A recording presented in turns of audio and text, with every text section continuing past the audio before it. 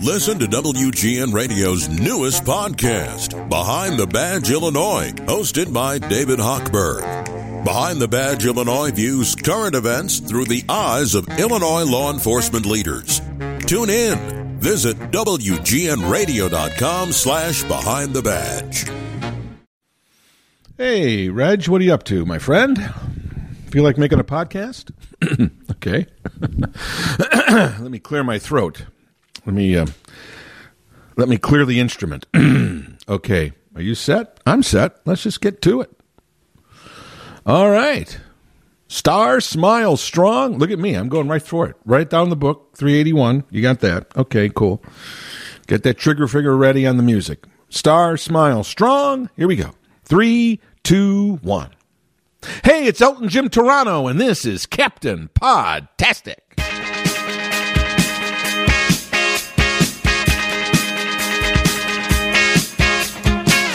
And welcome to another episode of Elton Jim's Captain Podtastic. Every Monday, a new episode is posted at WGNRadio.com or wherever you go to find your favorite podcast. We are there. Of course we are. But listening is not enough, my friends. So get out there. Tell your friends. Tell your family. Tell anybody who listens to a podcast that your favorite podcast is Elton Jim's Captain Podtastic, and it should be theirs too. That loyalty and devotion, it'll get you some points with the man upstairs.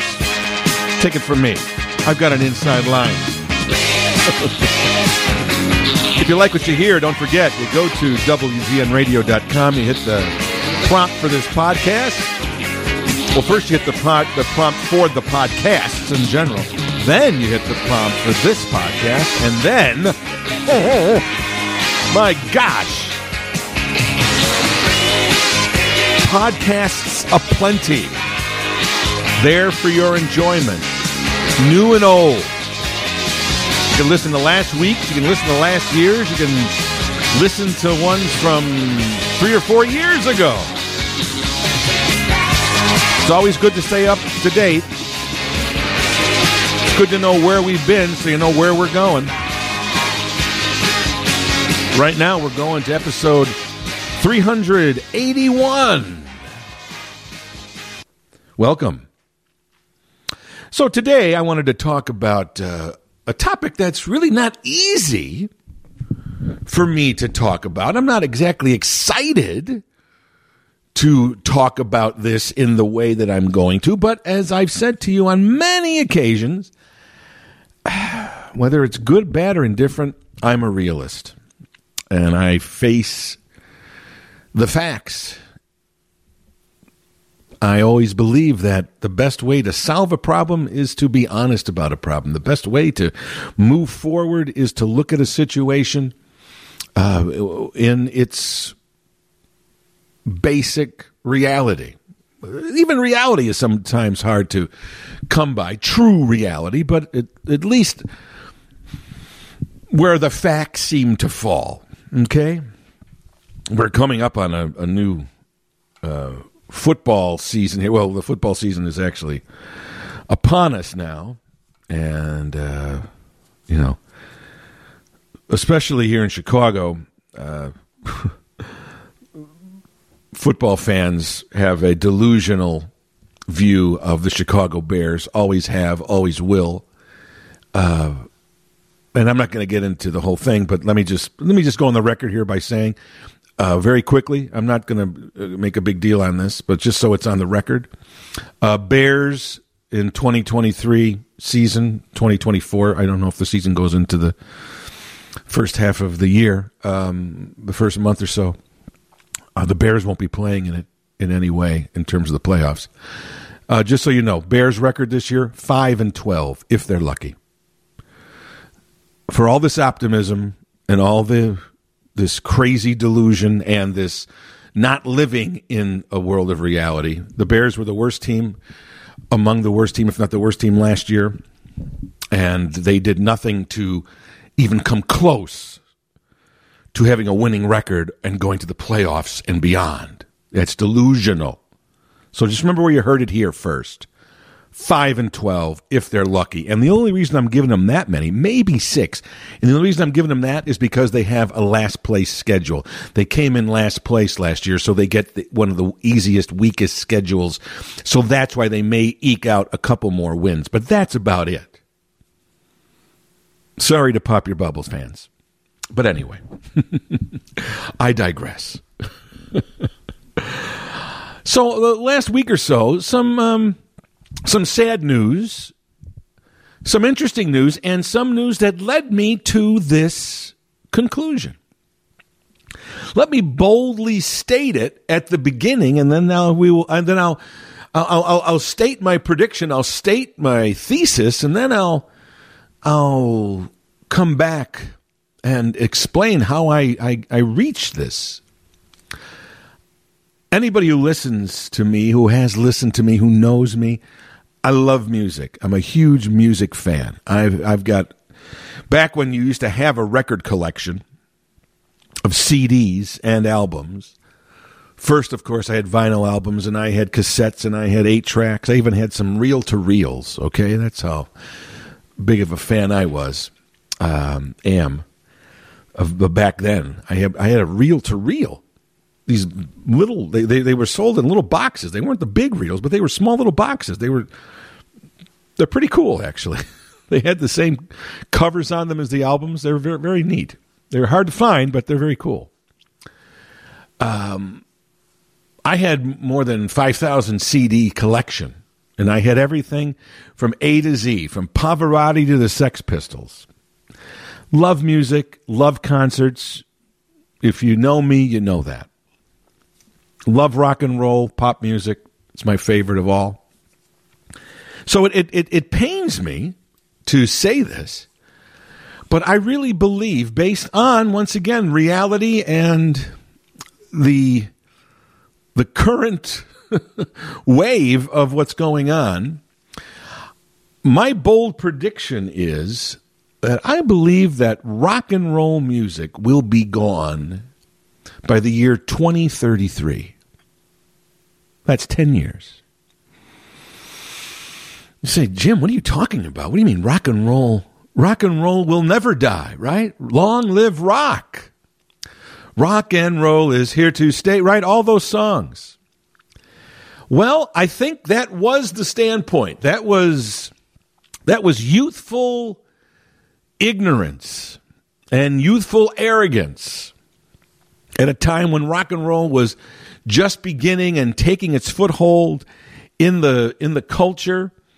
There was a brashness that this was the music above all other musics, because it was the music of that era, and it was the music of that generation, and everybody's generation thinks theirs is the best. No matter how their generation ultimately has failed, they still look back and say, in my day, and I do this too, every generation always thinks theirs is the best. Why do you think that every generation always thinks that the world is going to come to an end in their lifetime, right? Dating back to Book of Revelations. 5,000 years ago. The people then thought the world was ending. And here we are today. And people talking about the world ending. The world is going to come to an end. Religious people always talking about the world coming to an end, a great rapture. But it's always in their lifetimes. Because people can't fathom the world going on without them. But here's a reality check. It will. It has, and it will. And so, yes, there's no question that rock and roll music has had a very impressive run. A run much more successful, much more embedded, much more significant than many of the other musical genres that were popular during their day. They all exist still. There's still operas that were written hundreds of years ago. There's classical music written hundreds of years ago. There's big band music written almost 100 years ago. Jazz, 100 years ago. These musical styles were extremely popular. Classical, opera, jazz in the 20s, big bands in the 40s and in the 40s. Yes, rock and roll in the 50s and the 60s and the 70s and the 80s and the 90s.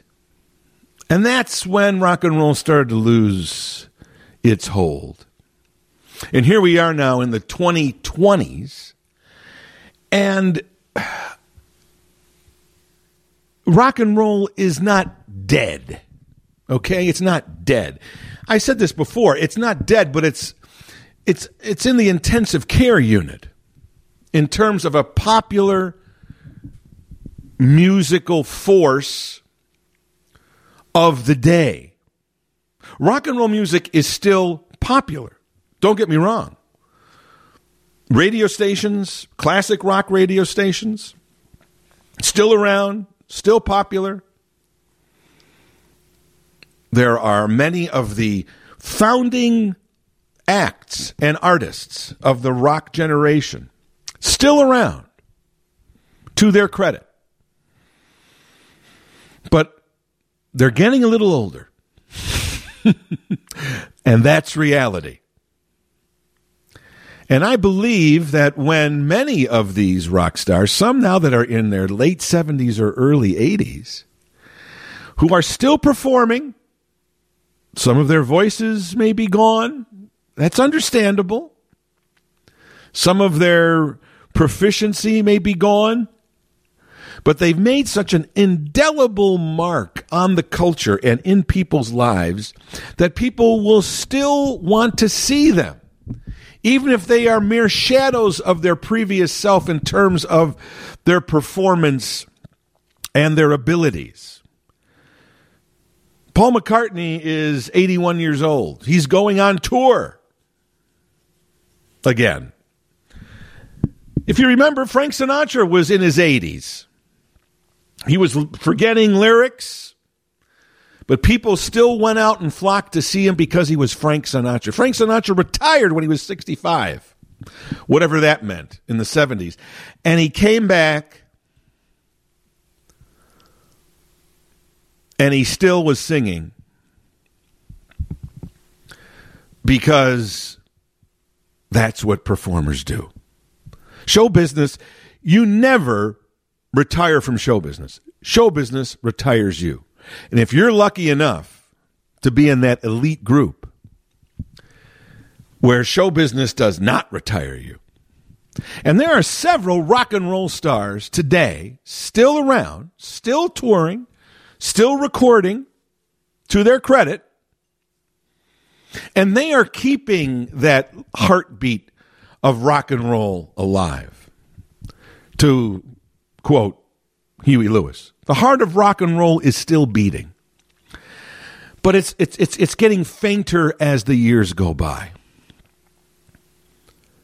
There's no question that right now the dominant music, and has been for at least the last 10 years, is hip-hop and rap and pop.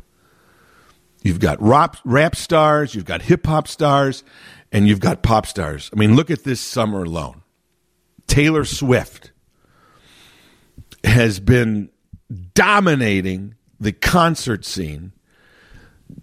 Her tour isn't even over, and it's going to wind up breaking the record Elton John just set for the most successful rock tour of all time. His farewell tour that took 3 years, even though it's been over 5, really, because of COVID. But even in the 3 years that it took to do, it brought in more than $900 million. And within a summer, almost, Taylor Swift is going to beat that record probably. And she's selling hundreds of millions of dollars of merchandise. This summer, this year, 2023, mark my words, when you see all the specials about the recaps of 2023, this was really the year of female empowerment. We've been in a female empowerment culture for several years now, but it is at its apex right now. In the movie theaters, culturally, I mean, in the movie theaters, Barbie, billion-dollar film. And in music, Taylor Swift, breaking all records, filling up stadiums of 70,000 people for 5 or 6 nights in some cities. Cannot deny it. 2023 is the year of Barbie and Taylor Swift. Pop music, and Beyonce is out on tour now. You know, hip hop, no question. You look at the top of the record charts. There's no rock bands there. There hasn't been for years. Oh yes, I know.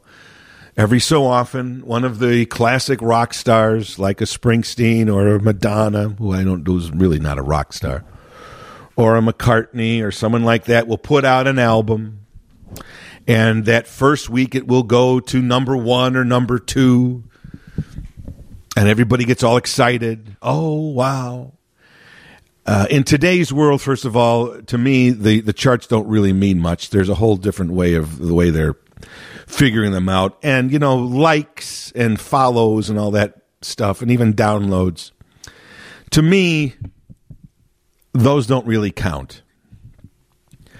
You used to have to show some real effort for an album and or song to be number 1. Because you know what? You had to go out and buy it. And the go out part is the key part. You had to go out and buy it. It took effort. You had to leave your house and go to a store and buy it. It's not climbing Mount Everest, but it's a little more effort than sitting in your bedroom on your phone and just hitting download or like with a finger. So that's the way popularity of songs are calculated now. Way too easy. Way too easy. So I dismiss the Billboard charts and all the charts now. When I hear something was number 1, nobody even knows what the number 1 song is right now. There's a time when everybody, even your parents, knew what the number 1 song was, even if they didn't like it. They still knew Tie a Yellow Ribbon Around the Old Oak Tree. Wasn't their kind of music, but they still knew it. They heard of it. Now there's a little small group that controls the culture. They're all under 20, and it's their own little world. But that's where we're at. But you have to be honest. And I love rock and roll. I go to concerts. I still buy albums. I still listen to that music. It still invigorates me. It's my music. But I'm not delusional. I'm not like a Bear fan who thinks they're going to go to the Super Bowl this year or win their division. I'm still a realist and saying, yeah, you know what? Sadly, rock and roll will become a niche music. Like jazz, like big band, like classical, like opera. They're still around? Yes. They're still respected? Yes. They still have a following? Yes. But they're not dominant. They're not moving the culture. Every so often they have a couple little years of coming back as a fad, but it doesn't last. Rock and roll had an amazing run, so it will not fall into a non-existent kind of niche, or even a little cultish niche, like perhaps opera and classical is. There's still fans of it, but it's a small group. If you're going to look at rock and roll from its real debut, if you use Elvis as the beginning point, rock and roll will be celebrating its 70th year in a couple of years. So, yes, it had an amazing run, and it had an amazing grip on the culture for a good 45 to 50 years. But that grip is gone. Some of the great music still stands. Some of these great artists that I talked about, or will talk about, are still around, to their credit. And them being around and being active, and the loyalty and the devotion of the rock fan who still goes to see concerts, pays hundreds, if not thousands of dollars to see it. 70,000 people to still see Bruce Springsteen. I've traveled around the world to see Elton John on his farewell tour. There's still that passion. You cannot deny the passion and the respect and the love that rock fans have for their music. I'm not denying that, but I am being realistic. It's not the force it used to be. And if you deny that, you're clinging to nostalgia, and you're clinging to this view that just is not seated in reality. It doesn't mean that rock will be gone, or that you can't see a band, or that you can't get enlivened by it, even by a new band. But in terms of it really being more than, sadly, a niche kind of music, I believe the shelf life of rock and roll has about 10 years to go. And I'll tell you why. Jimmy Buffett just passed away recently. It was a very sad news. Relatively young guy, but not really relatively young. And that's my point. 76 years old, and by today's standards, almost average age.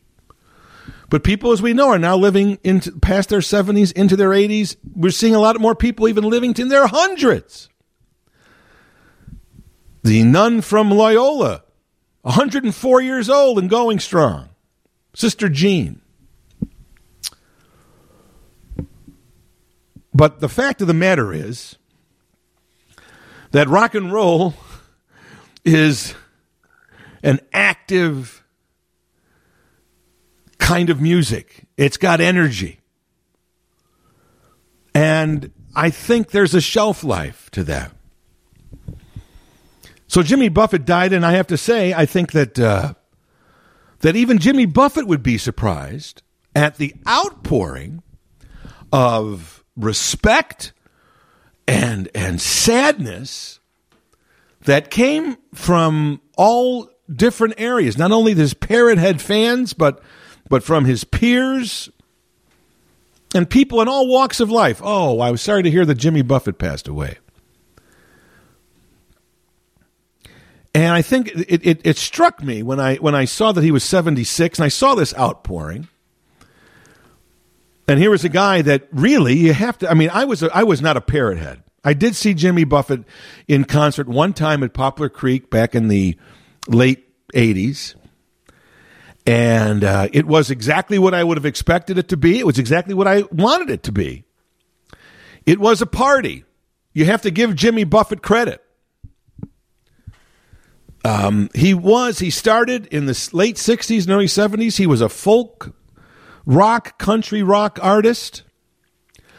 If you listen to his lyrics, if you listen to his music, especially his early music, leading up to Margaritaville in 1977, and even beyond, he was a very talented songwriter. Now, his persona changed such that his songs, you could look at him and they're very trite. You know, let's get drunk and screw. It must be 5 o'clock somewhere. He embraced this party animal persona, and it turned out to be extremely successful and lucrative for him. According to many sources, he was personally a billionaire. A billionaire. I mean, Paul McCartney is a billionaire. And deservedly so. But not many rock stars are billionaires. But Jimmy Buffett, to his credit, took one song that wasn't even a number one song, Margaritaville was not a number one song in 1977. But it was a popular song. It was a great summer song. And he wisely transformed that one song into a way of life, a brand, an experience, a feeling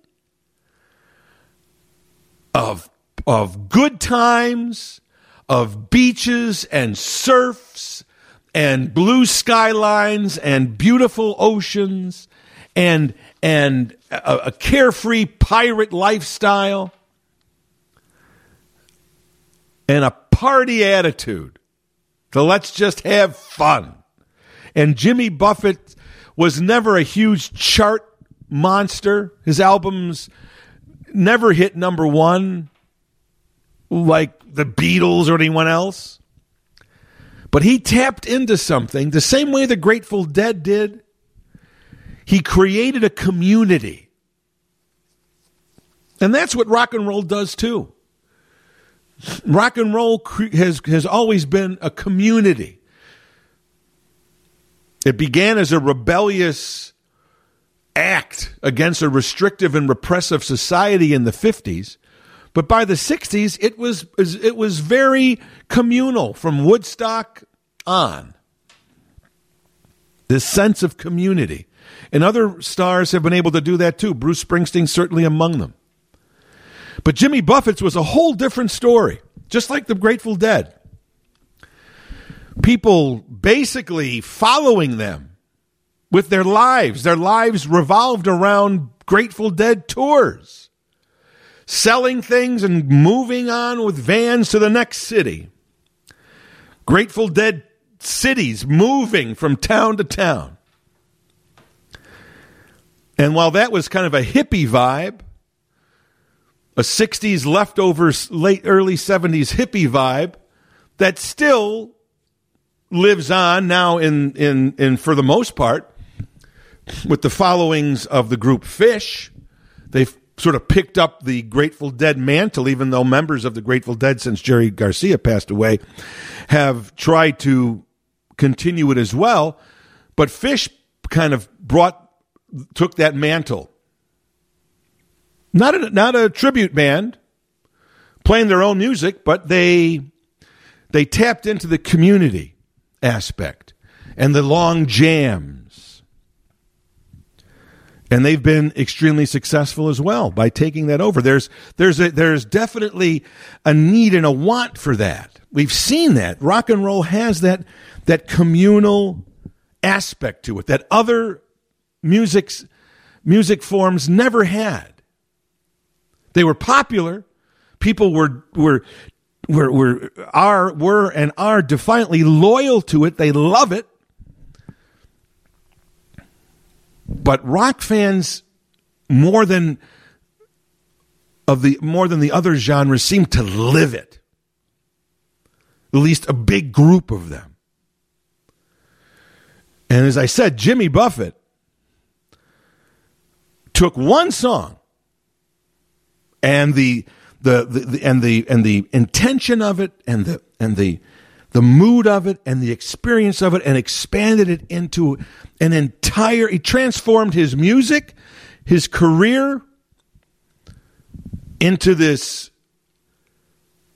parrot head lifestyle.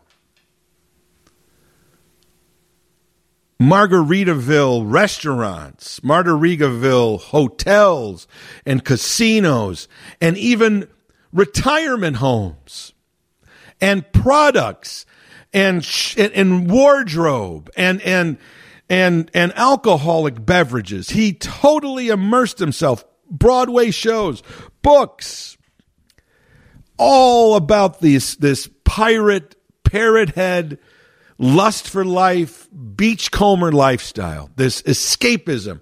That's what rock and roll provided for a generation and for several generations at its beginnings. An escapism. Before that, classical, opera, jazz, big bands, Entertainment was how it was viewed. Entertainment, but not lifestyle. Not escapism as complete as rock and roll. They all had their aspects of it. Hey, jazz fans there's people that live the bohemian jazz life. I get that. But rock and roll was at its beginnings a fiercely rebellious, liberating cultural phenomenon that used music as its foundation, but it was more of a cultural revolution against a repressive, adult-driven society in the 50s that still viewed children as necessary evils, as to be seen and not heard. It was an adult-driven society. Children weren't even thought about until they became teenagers, and then now finally you're getting over all that childish stuff and you're going to become an adult. That was what was important. Adulthood. But given the numbers of the youth culture growing up in the 50s, who were born in the mid to late 40s, thus the name baby boom, when all the soldiers came back after World War II in 1945. By 1955, 1956, 1957, you had teenagers. And they were looking around, and they had the numbers, because when those soldiers came home, they got to work. Thus the baby boom. And 12, 13 years later, those kids had numbers to move the culture. And they were looking around, as all kids are. Every younger generation is rebellious. But the baby boomers were different because they had the numbers to back it up. They couldn't be quashed down by the ruling adult generation, as they easily could have been done for centuries. And so that was where rock and roll was born, in this sense of rebellion and liberation and freedom and being a person, not just a kid, being heard. It was a repudiation of everything. That's why there was such a generation gap, and that's why there was such turmoil, especially in the 60s, as the baby boomers now became adults. The generation gap was huge. This was a cultural revolution and phenomenon. It was not just entertainment. It was a whole different way of life. It was a repudiation of the status quo that had been in power for centuries, not just decades. And it was global. And that's another reason why people say, well, why isn't rock and roll music the same? Or why isn't it as good as it used to be? Or why is it, why is it not as dominant anymore? Why did it go away? It had to. It had to. Because those cultural elements that gave birth to rock and roll, the repressive society, the adult-driven society, the strict religious-based society, that doesn't exist anymore, at least not in the United States. And so you can't really have any 20-year-old today can like rock music, can have appreciation for it, can have that feeling of rebellion and liberation, all those elements that are at the foundation of rock and roll. But the difference is the culture around them isn't there for them to rebel against. You can't, for instance, you can't rebel against your parents if they're still paying your phone bill. You can't rebel against your parents if you're living in their basement. In the 50s and 60s, kids left home. Kids followed rock bands. That's where the whole they rejected their parents' lifestyle and they set out on their own. Some made it, some didn't. But there was a rebellion, a real rebellion. Look at the Manson family. I'm certainly not justifying it, but there was a band of lost youth who felt that they rejected their and a lot of those kids in the Manson family came from privileged backgrounds. They weren't just leaving poor parents.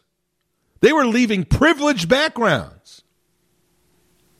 But they were, as part of this revolution, this cultural revolution in the 60s especially, that was fueled by rock and roll,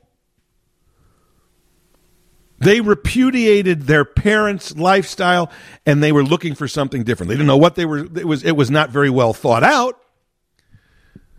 But the rebellion and the need for freedom and liberation from that repressive society of the Eisenhower years was real. A lot of people say, well, why, where did this British invasion of rock and roll, why was it so huge and so impactful? I mean, United States is, even at that time, let's say it had 200 million people or 165 million people. England's a small island. Maybe 20 million people now. But look at the amount of rock and roll icons that came out of Britain. And you say, well, why? What was in the water? It wasn't in the water. It was in the air. You have to remember, in World War II, Britain was blasted, literally, bombed, the Blitzkrieg, by Germany. London and many cities within Great Britain were destroyed. They were in rubble. There was a real question about the survival of Britain. And when World War II ended, the country had to build itself back up physically and emotionally. And they went through economic hard times. And it was in that atmosphere that the British baby boomer generation was born. In the late 40s and early and mid 50s. Of Britain struggling to come back from the devastation that it experienced during World War II. And so many British kids were born in a lower middle class existence. They saw their parents working 15 hours a day in factories, in coal mines, barely making ends meet, drinking, bad marriages, not happy, living pretty tough lives. And these kids looked at that and, like every generation, says, well, I'm not going to do that. But the difference, as I said before, is that the baby boomers had the numbers to build that revolution, to make that revolution real. If you look at the majority of the rock stars that came over from England to America and became some of the biggest acts in the world, like the Beatles and the Rolling Stones and, Rod Stewart and Pink Floyd and the Kinks and all these bands, The Who, they all came from middle-class families, but most of those artists were artists. They went to art school. If you look at the backgrounds of many or most of the biggest British invasion bands that have hung around for 50 years, like the Beatles and the Stones and the Who and the Kinks and Pink Floyd and things like that, most of the members met at school, and they were art schools or they were colleges. They had a different perspective. They were artistic oriented, and they looked at their parents' lives and they said, I am not just going to graduate high school and work in the factory for the next 40 years. I'm not going to do that. And while that restlessness and that fear and that rebellion was boiling inside of them, the perfect storm was happening around them. And that was rock and roll. And that was their way out. Just like sports is the way out for many young kids. Rock and roll was the way out for many young kids in the 50s and 60s, especially in Britain. So when Jimmy Buffett passed away, it dawned on me that he was, sadly he passed away from cancer. Guess he had it for 3 or 4 years. He was battling it, didn't tell anybody. Still performing fairly consistently over the last 4 years. But he passed away at 76, and it got me thinking.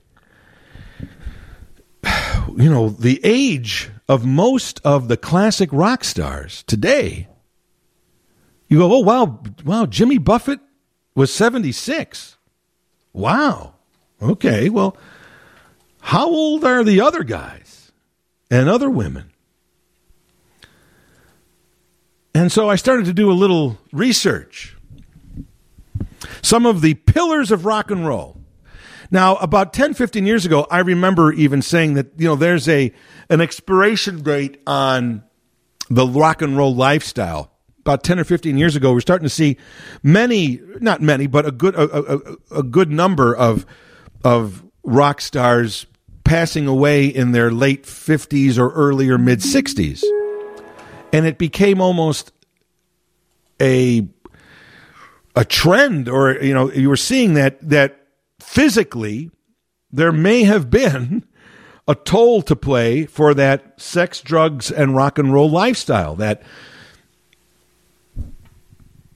they did damage to their bodies, their organs, with the drugs and the alcohol and the late nights and the travel and everything that went into that rock and roll hedonistic lifestyle, that debauchery lifestyle.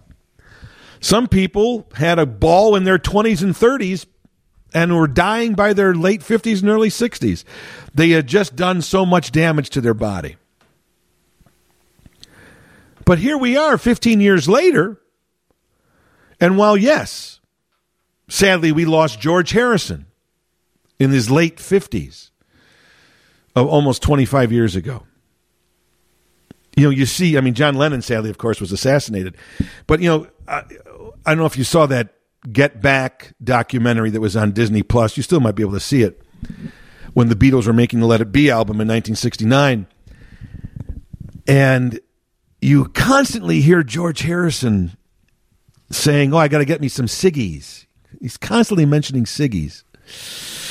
And you watch that now and you just kind of shake your head, because there was, a 27, 28, 29-year-old George Harrison without a care in the world, thinking how cool it was to smoke, and then realizing that, sadly, 30 years from then, he would pass away from lung cancer. Most likely because of smoking those ciggies. And you go, George, put those cigarettes away. We need you. But here we are, and some rock stars, amazingly, have made it past their 60s, into their 70s, and even into their 80s. And as I said before, they're still out there performing. Paul McCartney is 81. Ringo Starr is 83. Mick Jagger is 80. Keith Richards is 79. Rod Stewart is 78. Elton John is 76. Bruce Springsteen is going to turn 74 in a couple of weeks. Billy Joel is 74. James Taylor is 75. Roger Waters of Pink Floyd is 80. Paul Simon is 81. Bob Dylan is 82. Stevie Nicks, Fleetwood Mac, 75. Pat Benatar is 70. Don Henley, 76. When you look around, you start to say, these people, whether they pass away or whether they lose their abilities to perform, may be gone in one way or the other in the next 10 years. That's not being morbid. That's not being disrespectful. That's not being insensitive. It's just being realistic. I hope that Paul McCartney could live to be 100. But reality does set in.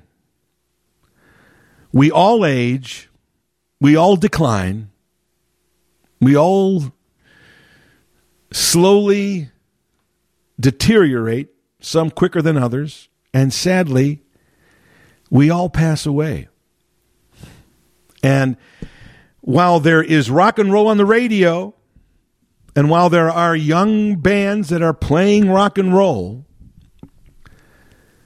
I truly believe that in the 50s and 60s and early 70s, that was a Renaissance period, just like the Renaissance of Leonardo da Vinci and Michelangelo. There was just a rebirth of creativity, a huge amount of a burst of creativity and energy that happens in a culture.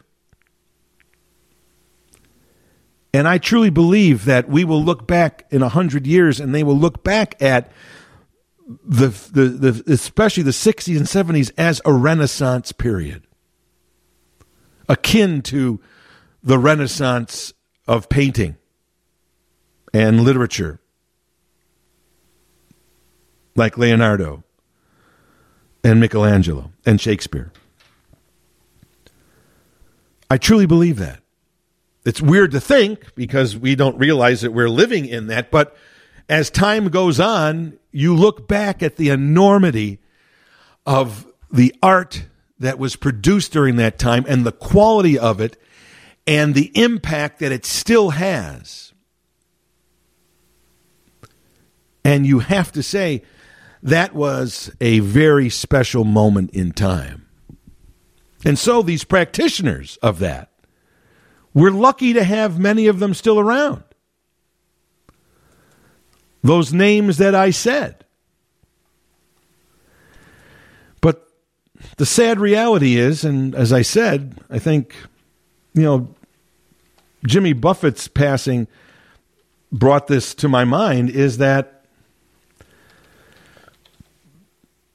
even the coolest guys, even the coolest rock stars, male or female, can't help but be human.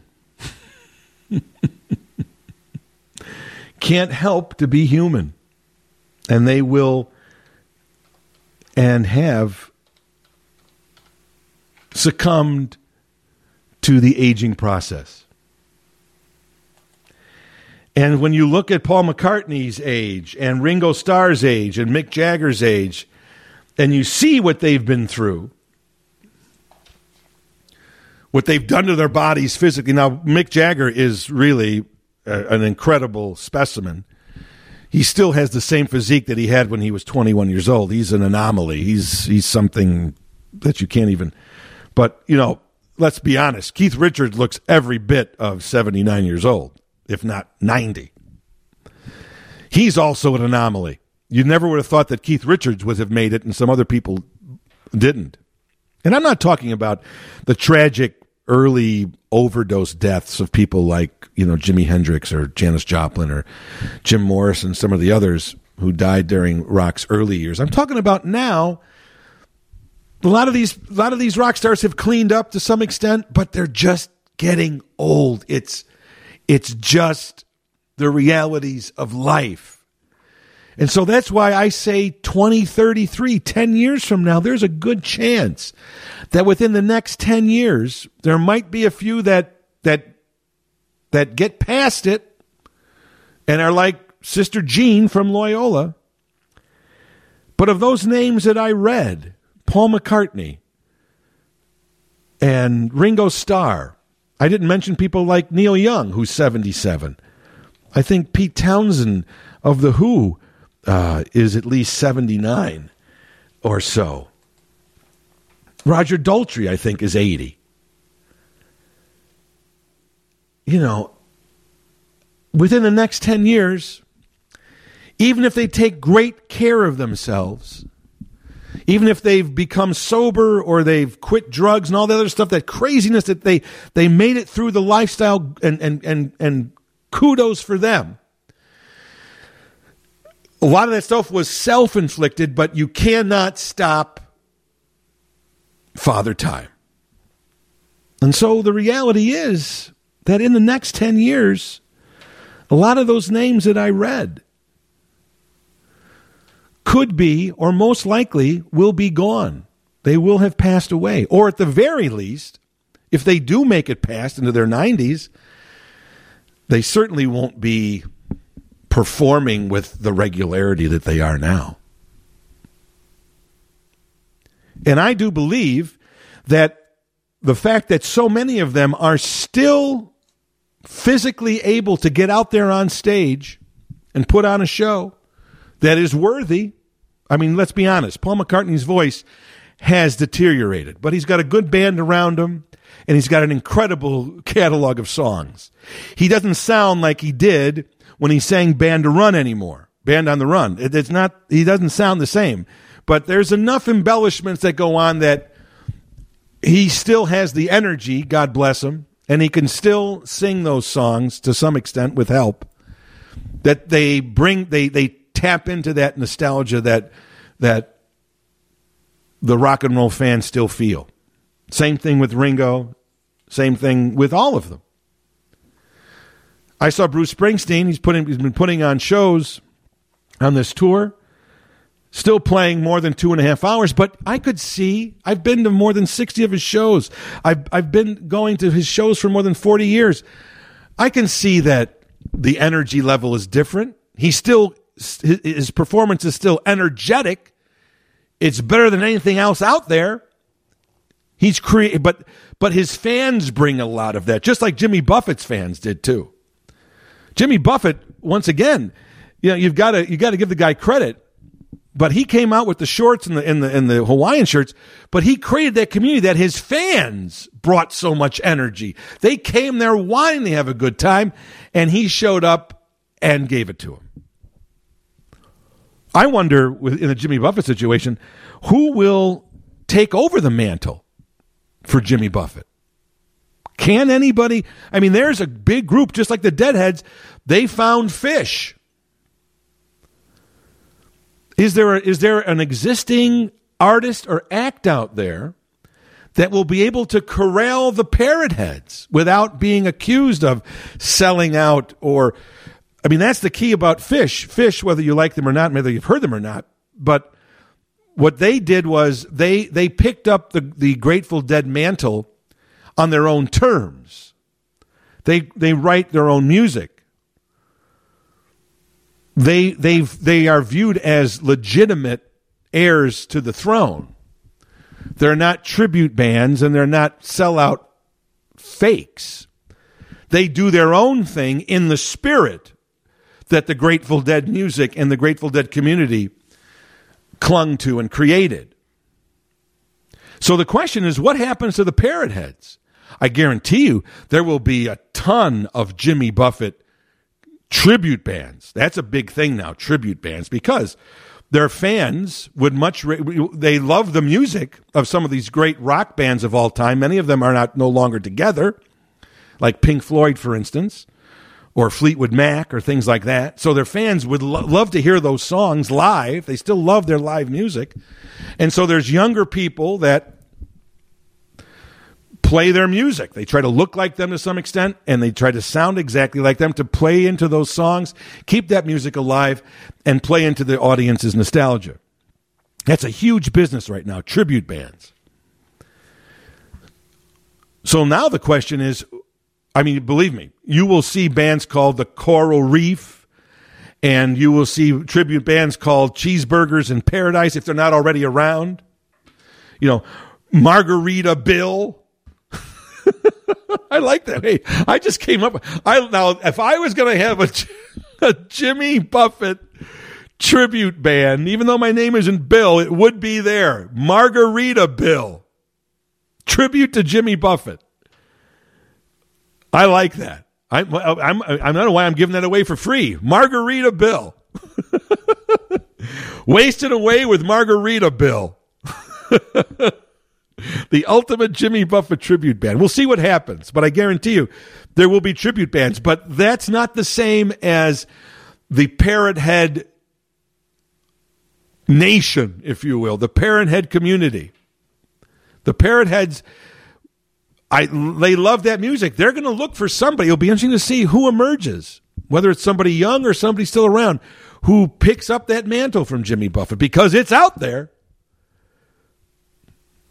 His Margaritaville empire made $5 billion. He had $1 billion of his own. Those numbers turn people's heads, folks. Don't forget, it's called the music business. It's called show business. But I truly believe that when the elder rock stars like Paul McCartney, who's 81, or the Stones, or just putting out a new album in 18 years. First album in 18 years. I'm sure going to go out and tour and support it. And here's a quick prediction. It comes out in October. They've already released the first single. Everybody's all excited about it. It's a song called Angry.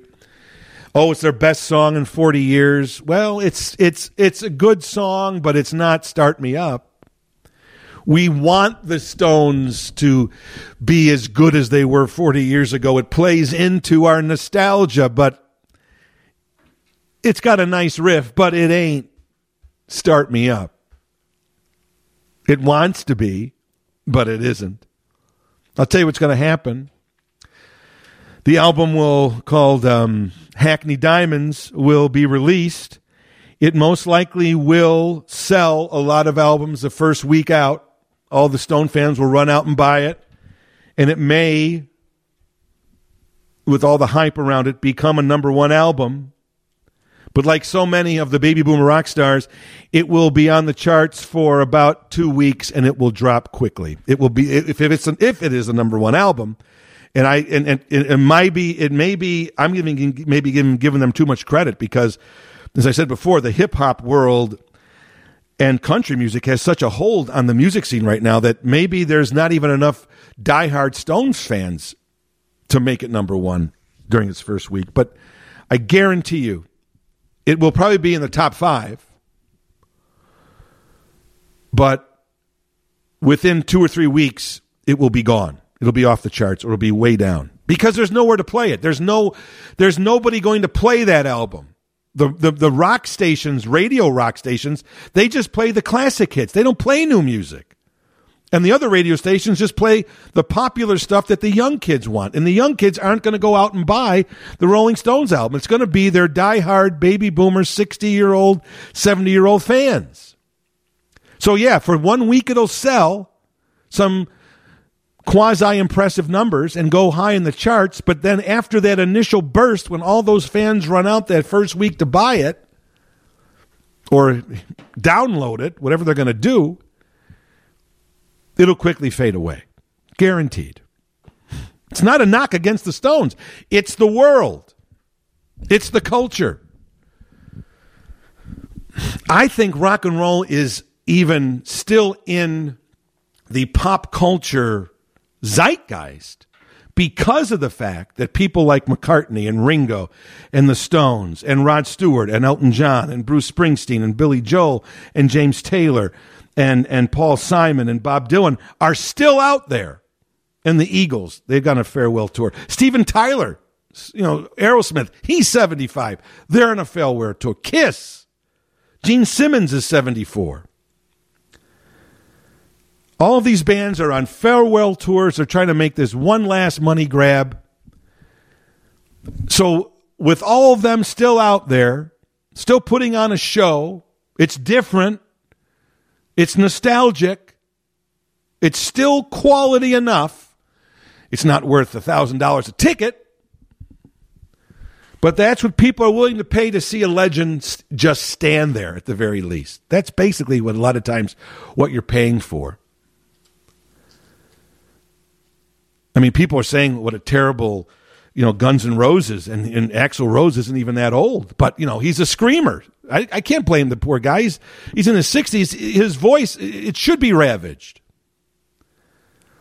So more power to these acts, but I think that when we start to lose them, either if they pass in the next 10 years or they just retire because they can't do it anymore, when that happens, I do believe that rock and roll will really be moved into that kind of niche, nostalgic music of the past.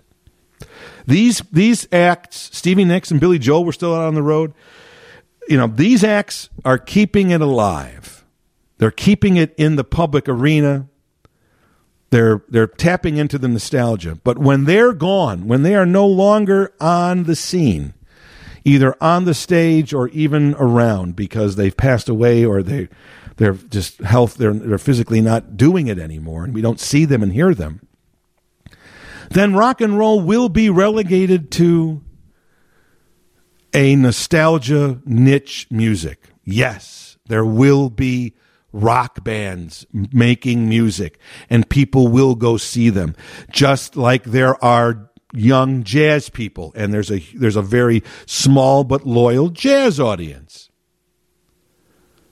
No question. There's people that still go to operas. It's small, but it's loyal.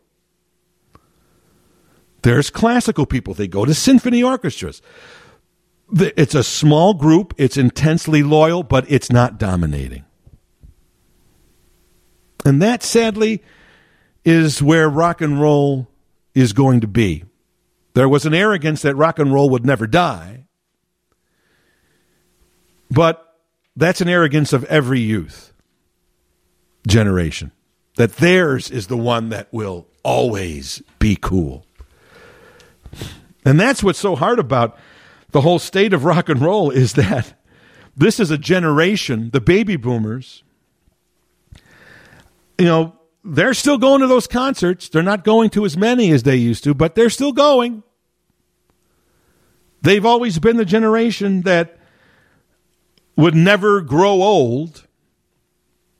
They've been rebelling against it. Now they've got pickleball because they can't play tennis anymore. So you still see the baby boomers are keeping on. They're grasping. They're keeping that grip to stay cool, to stay young. That was their rallying cry when they were cool and they were young. And now that they're in their 70s and 80s, they still look in the mirror and say, I'm still young and I'm still cool. And they're trying to defy the realities of life. But the realities of life are, for instance, in the last week, we just saw Bruce Springsteen, who's been getting rave reviews, the greatest show on earth. Oh my God, he's still playing 2.5 to 3 hours and da-da-da-da-da. And then what happens? Last week, Bruce Springsteen canceling the remainder of his shows in September because he's been diagnosed with a peptic ulcer. What does that even mean? I had to look it up. The boss has a peptic ulcer? Tramps like us? Baby, we were born to run? Is taking Pepto-Bismol or Tums now? We can't stop Father Time. Elton John just finishes his tour, falls at his home, spends the night in the hospital. May have hit his head. They had to take tests, observation.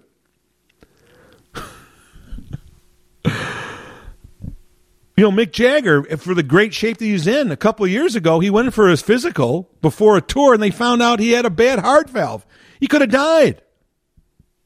Paul Simon says, I can't hear. He just put a new album out, but he can't really tour anymore because he can't hear. He's going deaf or is deaf in one or both ears.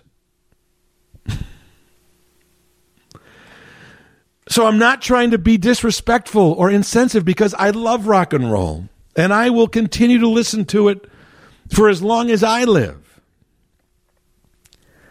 But when Jimmy Buffett passed away, it struck me, A, that he was 76 years old.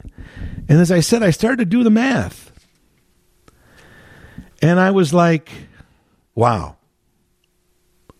You know, in 10 years. I mean, the thing that really struck it wasn't even so much Jimmy Buffett. Right after Jimmy Buffett died, sort of a semi-one-hit wonder, an artist named Gary Wright passed away. And you may remember his songs from the 70s. Dreamweaver was a huge number one song, and Love is Alive. I actually like that song better, to be honest. He passed away. Apparently he had Parkinson's and Alzheimer's. He was 80. Who knew that Gary Wright was 80? That's one that hit me. I'm like, well, even the one-hit wonders are 80.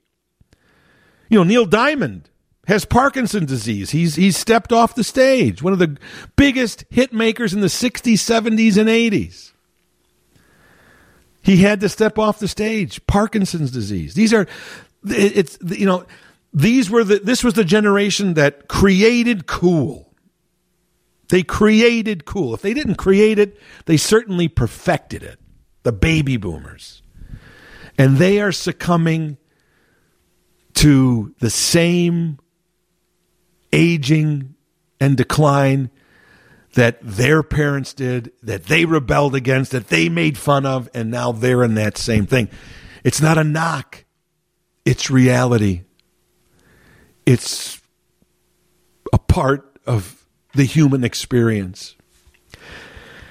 So I'm not happy about it, but I do say that, and I said this a few years ago, I was realizing this, as I said, I noticed the expiration date on some of these rock stars, and so I said, I want to see at least some of these major bands at least one more time.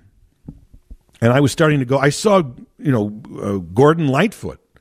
He was 81 when I saw him, right when things were loosening up with COVID in 2021. He just passed away. The guy was taking oxygen on stage between songs. Still up there. I mean, I saw Gordon Lightfoot, but I didn't really see Gordon Lightfoot. I saw The Who in 2019 in Madison Square Garden. I love The Who. For me, there's the Beatles, The Who, and the Stones. A lot of people have the Stones second. I have The Who second. I love The Who. I love Pete Townsend. And I'm like, I want to see them in Madison Square Garden one last time. And it was really a disappointing show. It was. In fact, we're halfway through. Pete Townsend even admitted it. And Roger Daltrey's voice was kind of shot toward the end. And I said, you know what? I don't know if this is such a good idea. It's cool to see these people, but I don't want to spend all this money and all this time just to see a museum piece. I was lucky enough to see these people in their prime, and maybe that's what I should cling to and keep remembering them as they were as opposed to the way they are. So, no, I'm not going to see Paul McCartney. I'm not going to go see the Stones. I didn't even see Bruce Springsteen during this summer tour. I saw him earlier on this tour in March in Milwaukee. But time is catching up. It's hard for them to deal with. They can't believe they're 75 or 80 either because they look in the mirror and think they're still 25. It's hard for their audience to believe that so much time has passed and that they're in their 60s and 70s and 80s. And it's hard to believe that these albums and this music is 50 and 60 years old. But yes, next year in February will be on February 9th will be the 60th anniversary of when the Beatles played on Ed Sullivan and everything changed. 60 years ago. So I would say, if you're a rock fan, embrace it, love it, enjoy it, but also realize that it's got a shelf life, it's got an expiration date, and as every year goes by, that expiration date gets closer. So that's my prediction. We've got a good 10 years left of rock and roll. Let's make the best of it. And so ends another episode of Elton Jim's Captain Podtastic. Every Monday, a new episode is posted at WGNradio.com or wherever you go to find your favorite podcast. We are there. And don't forget to tell your friends, tell your family, tell anybody who listens to a podcast that your favorite podcast is Elton Jim's Captain Podtastic, and it should be theirs too. Your loyalty and devotion are much appreciated. Hope you enjoyed episode number 381. I'm Jim Turano, and here on business, I'm only here for fun. You've been listening to Elton Jim's Captain Podtastic, from the end of the web to your screen.